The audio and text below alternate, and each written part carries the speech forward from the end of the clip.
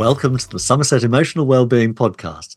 My name is Dr. Andrew Tresidder from NHS Somerset, and I'm joined by my friend and colleague, Dr. Peter Bagshaw, GP and NHS Somerset Clinical Lead for Mental Health.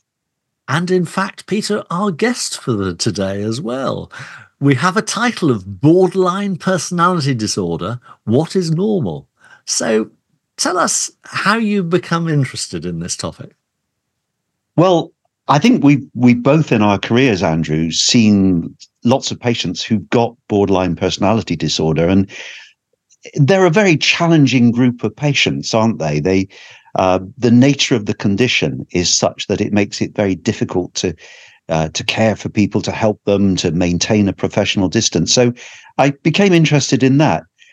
And I also feel it's one of those terms that is a bit of a dustbin diagnosis. And, if you're labeled with having something wrong with your personality, what can you do with that? Where can you go with that?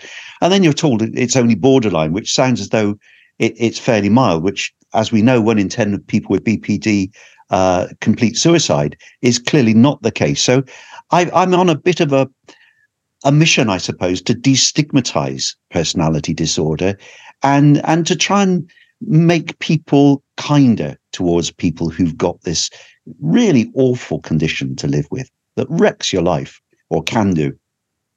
That's really helpful. And before we go into the detail of that, one of the things that's happened over the last 20 or 30 years is, very pleasingly, the destigmatization of mental illness, whereas 30 or 40 years ago, depression, severe depression, and let alone other things, were almost swept under the carpet. And certainly 2 or 3 generations ago, families would not see their loved ones again after they had gone into one of the big mental institutions. So things have moved a long way.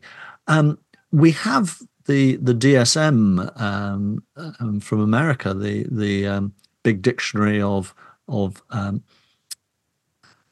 mental health conditions, and it seems to expand with every edition. So I worry that alongside the destigmatization of mental illness, do you think there has been a medicalization of normal distress? I do. And I'd have to say here that I'm speaking in a personal capacity, and other people may violently disagree with this. But yes, I think to a large extent, we've been driven by drug companies looking for ways to place their drugs. So they want to medicalize things. And for us as individuals, it's often easier to have a label for our distress, because that makes it easier to deal with, and it makes it somebody else's problem to sort out as well. And I think definitely borderline personality disorder is one of those conditions, although I'm not suggesting it's not in any way a real and very, very distressing thing to happen. But I think in other areas, absolutely, I agree that medicalizing distress is something that we should push against. And in our own, in Somerset locally, as you know, we've moved away from the medicalization of people with distress and offered them things like peer support and social support and that sort of thing that will often help put them right. But I'm aware my point of view may be a bit controversial. Andrew, what do you want to put your head on the block and say where you stand on this? I think you put some very interesting points, Peter. I think as doctors, we all want to help our patients. Having an accurate label or diagnosis may be helpful if it leads us to effective, appropriate treatment. But my approach to treatment for everything would be a sort of a farmer's approach, not a pharmacological approach, but a farmer's approach, which is to get the environment right, strengthen the personality or strengthen the person, strengthen the animal, the individual, the organism, and then call in the vet as the last, not as a last ditch thing, but late on in the process. So the Somerset approach of trying to help people live well using peer support and skills and Somerset Recovery College and other approaches to help us be better in ourselves, then one hopes that actual treatment, as it were, for a particular condition is less challenging. Does that sound a bit idealistic? No, I think that's absolutely spot on. And a spoiler alert for borderline personality disorder, which I think I'll call BPD in future, although I'd rather call it emotional dysregulation because I think that describes it better, is that there is effective treatment for BPD, but it's not medication, it's talking therapies. And maybe we can go into that in a bit more detail later. Well, we certainly will, Peter, because having set the scene, what are personality disorders, please? And what are borderline personality disorders? Okay, so you're right about DSM. I think that lists 10 different personality disorders, but they basically fall into three basic groups. There's the suspicious Group A personality disorders. There's the emotional Group B personality disorders, and that's the one that includes borderline personality disorder, otherwise known as emotionally unstable personality disorder. And then Group C are the anxious, so that's avoidant or dependent personality disorders. So those are the three basic groups, and we know a little bit about what brings them on. We know that there's a genetic component to them, for instance, and particularly with BPD, we know that a very high proportion of people with BPD have suffered some sort of trauma in childhood, whether that's abuse, neglect, or other trauma. And that seems to cause long-lasting damage in the brain that makes it very difficult to deal with emotions and feelings later on in life. Interesting. And we'll come back to that if we may, but what sort of symptoms might we have with BPD? So the main thing is this inability to regulate emotions. So people will go highs and lows, and again, it's not borderline. It's where you go from sort of extremes of emotion. The second thing is that you can have disturbed patterns of thinking or perception, so you can see the world in a way that is distorted. You also tend to get impulsive behavior, and that can cause a lot of problems. So people may get into inappropriate relationships, may do dangerous things, may put themselves at risk through that. And then the last of the four main symptoms are intense but unstable relationships with others. And quite a lot of people in the public eye have personality disorder, and they tend to be pilloried in the press. They tend to be people like, say, Amy Winehouse, who is thought to have had borderline personality disorder, who had very self-destructive behavior.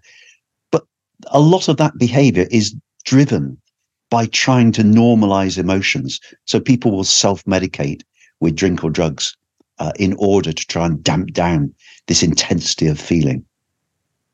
So people do what works, and that may be self-medication, or it may be distressing or difficult patterns of behavior, but that's a symptom that they hurt inside, that there's something not quite right inside that may not have been processed. Absolutely. And I think that's something that is very helpful for friends or relatives or professionals who come in contact with people with BPD to recognize that often they are victims and they are showing these behaviors as a result of damage they sustained as children, and B, that these behaviors that are often very challenging. You know, people can be difficult to live with if they've got BPD because of the intensity of the feelings. But again, if those around them can realize that it's a sign of inner distress, then that hopefully will help us be more empathic towards people going through what's an incredibly difficult thing to experience. Very interesting.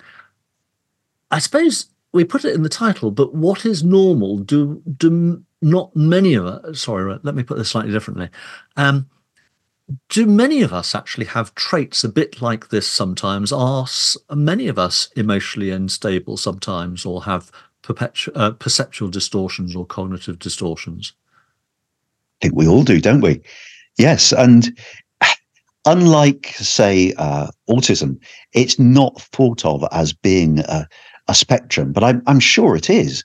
And I'm sure a lot of people that we see in our day-to-day life have a degree of personality disorder that makes, for instance, them find difficulty in sustaining relationships. And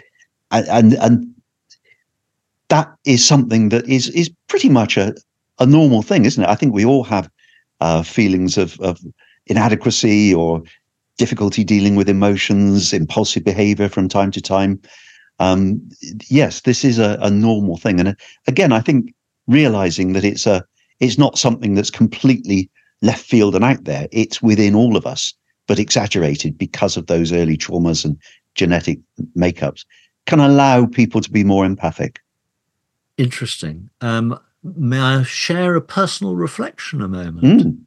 So I do a lot of thinking when I'm driving, and it occurred to me recently that I occasionally, many of us do, I occasionally might feel, if I feel criticized, sometimes I may have a slightly larger, my wife would probably say disproportionately larger reaction. And when we have a disproportionate reaction to a minor issue, what's happening generally for most of us is that a hot button is being touched of something from the deep past, which, and I don't know whether it's to do with the amygdala or the other parts of the limbic system, but we fire off rapidly because we're reprocessing something. And I was reflecting on this as I was on a drive, and I do love a long drive through the countryside that we have in Somerset and Devon as a place to reflect. And it suddenly struck me that this was a reaction I had when I didn't want to go to boarding school and I was being criticized for being a silly little boy or something like that. And suddenly I was able to, over the period of the next half hour or so, reflecting on this, it was all unpacked, and I didn't relive any traumas, and I didn't have any therapist with me, but it was almost as though a process of undoing those issues has gone. And so that feeling of unfair criticism is not affecting me now. Very curious. And we talked in our assertiveness podcast, didn't we, about the long shadows of the past and how feelings that are evoked in childhood can stay with us and be difficult to eradicate. I'm thinking of another example. Matthew Perry, I don't think had a formal diagnosis of BPD, but he had many of those features where he'd had a difficult childhood, and the only way he could get his mother's attention apparently was by being funny, which is what took him into the field he did. But then he had desperate attachment issues and was convinced he was going to be dumped, so would dump all his partners before they could dump him, and very self-destructive, and of course self-medicated with drugs, which eventually contributed to his death, sadly. But functioned incredibly well in spite of this inner turmoil that he felt. So it may be part of the human condition that we all carry baggage, which we either have processed or we haven't processed, and maybe some of the people with personality disorders, particularly the borderline ones, not the psychopathic ones, the severe ones, or the severe narcissism, but the borderline ones. Actually, it's somebody who's hurting and who hasn't got a good mechanism of resolving that hurt without it becoming problematical. Yes, and it looks as though there are these critical phases in development where we learn different skills. And if at that critical stage we don't learn to process emotions because we're being rejected or having some other trauma, it's very difficult to acquire that in adult life. And there are actually physical changes. You mentioned the amygdala, so they've shown changes in the amygdala and changes in neurotransmitters in people with BPD. It's not to say it's impossible, but it takes a lot of hard work to learn these things that we didn't learn at a time when most other people do. Interesting. And there obviously is a sort of spectrum across it because there are so many different categories and types in the DSM. Does neurodiversity come into this, or is this something completely different again? It's different. Not a huge overlap with that, but a lot of overlap with a lot of other mental health conditions. And you and I, I'm sure, have seen people who've been diagnosed with obsessive compulsive disorder, with general anxiety disorder, with eating disorder, who then subsequently are given the label of borderline personality disorder. So yes, absolutely, they both share anxiety and difficulty with processing information. You mentioned attachment. Could you just say a bit more about attachment and the disruption of attachment leading to feelings of abandonment in early life?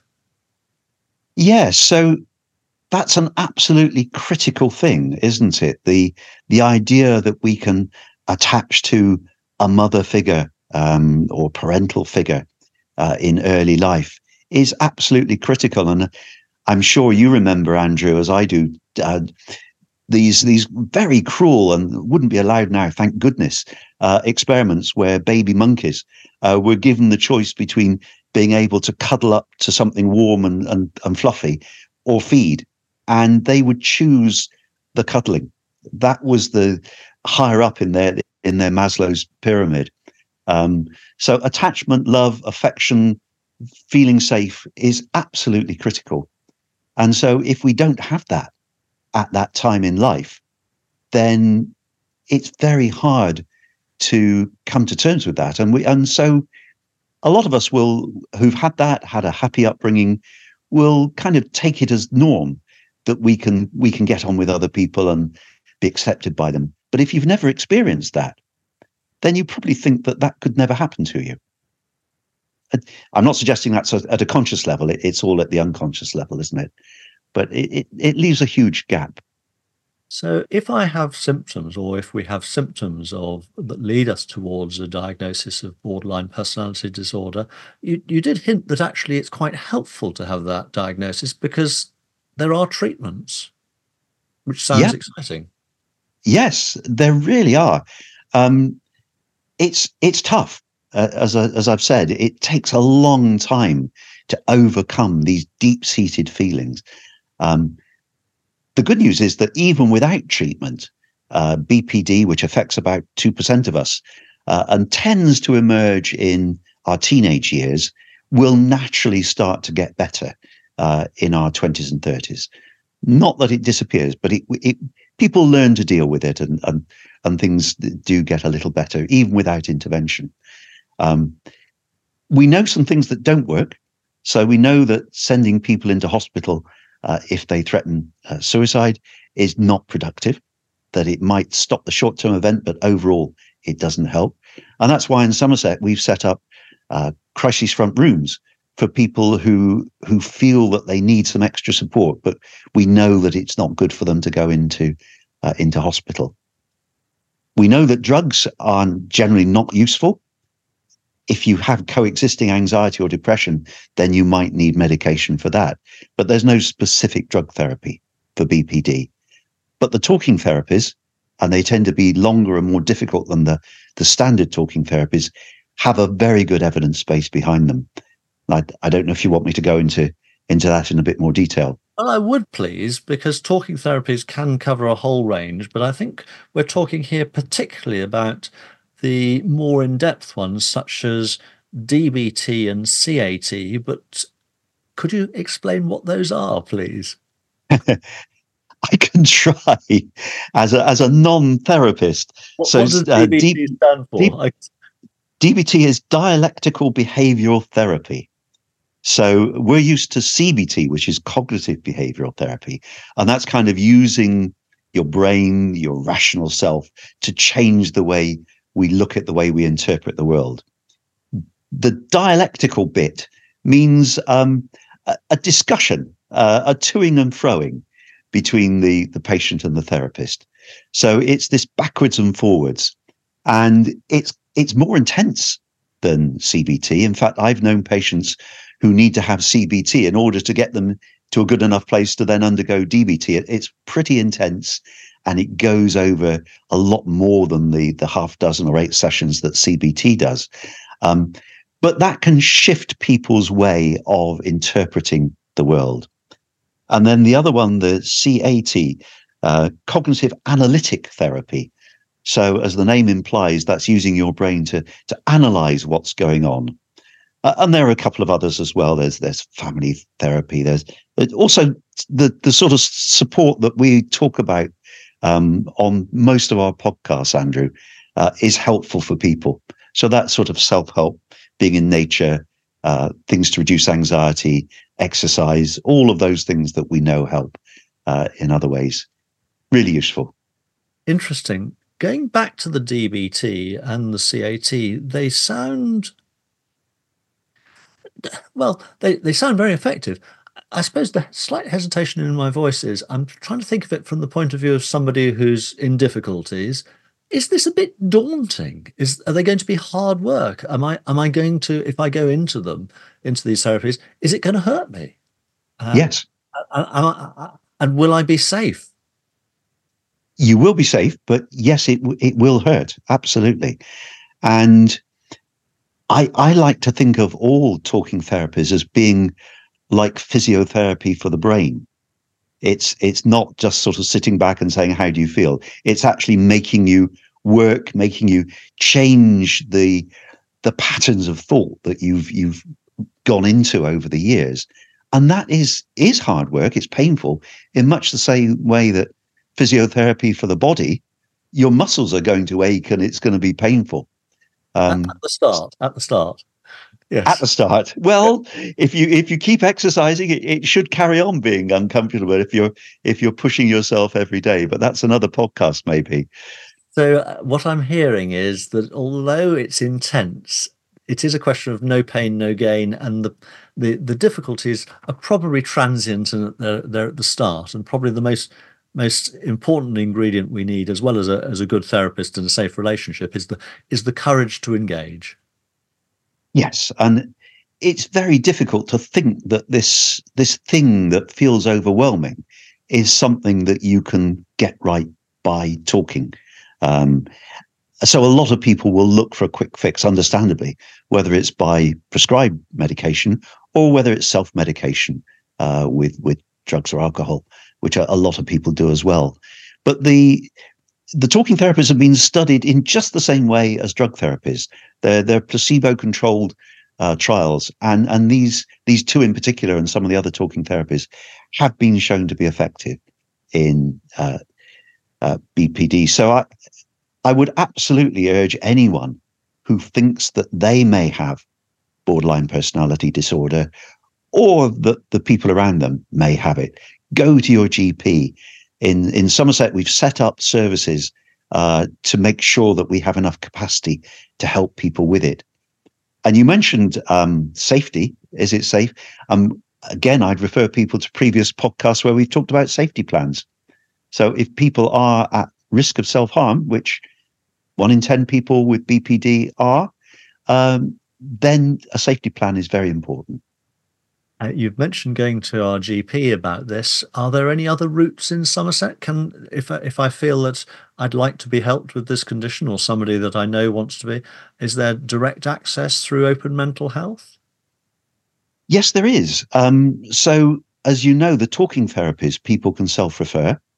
Now, mainly that will be CBT, but that's another route in if people either don't want to or have difficulty seeing their GP, then absolutely they can self-refer, and there'll be a triage process, so they won't just get an automatic course of CBT. If the person assessing them feels that they need one of these more intensive talking therapies, absolutely they'll be able to access it that way. And we've done our best, as you know. We've called it Open Mental Health in Somerset, and we've done that for a reason. We want to break down the barriers to treatment that traditionally existed. And I'm sure not everybody's had a completely successful experience, but overall the feedback we're getting is that people do that. Another route in is to phone Somerset Mindline, where again there are people who are trained to give advice and can help people find a route into treatment. And we'll put these phone numbers in the chat, in the show notes. I'm trying to remember. I'm thinking it's not Somerset Mindline, but the Open Mental Health Somerset is 01823 276 892, if I remember rightly. But please, before you dial it, let's check it in the check it in the show notes in case it's my And name. yes, and you can just Google Talking Therapists Somerset, and Talking Therapists is a nationally available scheme with slight regional variations. But yes, if you just Google your local talking therapist, almost every area has that direct access. Indeed. And free phone 0800 138 1692. David has kindly jogged our memory. So we've got Mindline live web chat available every day from 8 p.m. to 11 p.m. or email support@openmentalhealth.org.uk. Absolutely. And we'll put that in the show notes. What a fascinating discussion, Peter. So, although there are of your group A some particular personality disorders which may be quite dysfunctional, the paranoid or the suspicious ones, actually, an awful lot of people who are labeled as a borderline personality disorder are people in difficulties, and we can all have difficulties at times. And so the challenge is to recognize that and try and grow forwards and recognize that we need to treat ourselves with compassion and find help forwards. Does it sound too facile, too patronizing to say to grow beyond our difficulties, to transcend them, and to grow out of is not the right term, to grow so that we've got something positive from the difficulties? Yes, and I wouldn't want in any way to underplay the difficulty of having BPD and how it can make day-to-day life really difficult. But it is something that can be used. So not growing out of it, actually using it as a superpower is something that some people recognize. And increasingly, we recognize this so-called quiet BPD, where people don't have all the manifestations that we've talked about, but they still struggle with these day-to-day issues. So I think we can always use what we've got and try and grow, not out of it, maybe into it, actually, and use it as a strength. It's all part of the human condition. And our challenge is that we are here, we are privileged to be alive and to be doing life, and the challenge each day is to make the best of it. I remember meeting somebody on a train once, and he said, I have 3 things I want to do each day. I want to learn something, I want to make a difference, and I've forgotten what the third one was. I shouldn't have stitched myself up by saying there were 3 things. Well, Contribute, I think. I remember you're a good exemplar of that, Andrew. When we were having our chat before this podcast, we were saying, have you had a good day? And you said, well, I woke up above ground and I was breathing, so that's a good day. Indeed. But it's been a really... I would stress that this is a really difficult condition to have. It's a very distressing thing to live with. It's difficult for people around as well. And I would urge anyone who is struggling or thinks they might have this condition to make contact with either talking therapist or their GP, because there is help out there. Absolutely. Nobody should suffer in silence. Help is always at hand if needed and if asked for. And the biggest step is to have the courage to recognize and to ask. Absolutely. And I hope that, this is something we've done over several podcasts now where we've seen people with different struggles who have had that courage and who have managed to transform their lives through facing up to difficulties and getting through them. We'll put one other resource in the show notes, which is the Somerset Recovery College leaflet on dealing with difficult thoughts and feelings, which has got some great advice. Peter, thank you very much for allowing us to interview you about this topic today. And I think we're drawing to an end, really. I think we are. David has put in the chat a question that we asked at the beginning. Is there a new normal? Is there a normal? And I think we've pretty conclusively decided that there isn't. And thank goodness, isn't life better for that variety and the struggles and the difficulties and the the things that some people can consider weird and peculiar. Life is much richer for it, I think. We're all unique and different. And listeners, we are all unique and different. You are as well as we are. Thank you so much. Go well. Thank you. You've been listening to the Somerset Emotional Wellbeing Podcast. The show was hosted by our team of doctors, including Dr. Andrew Tresidder, Dr. Peter Bagshaw, and Dr. Sarah Coop. The show was produced by Rob Huns Music on behalf of the NHS Somerset Integrated Care Board.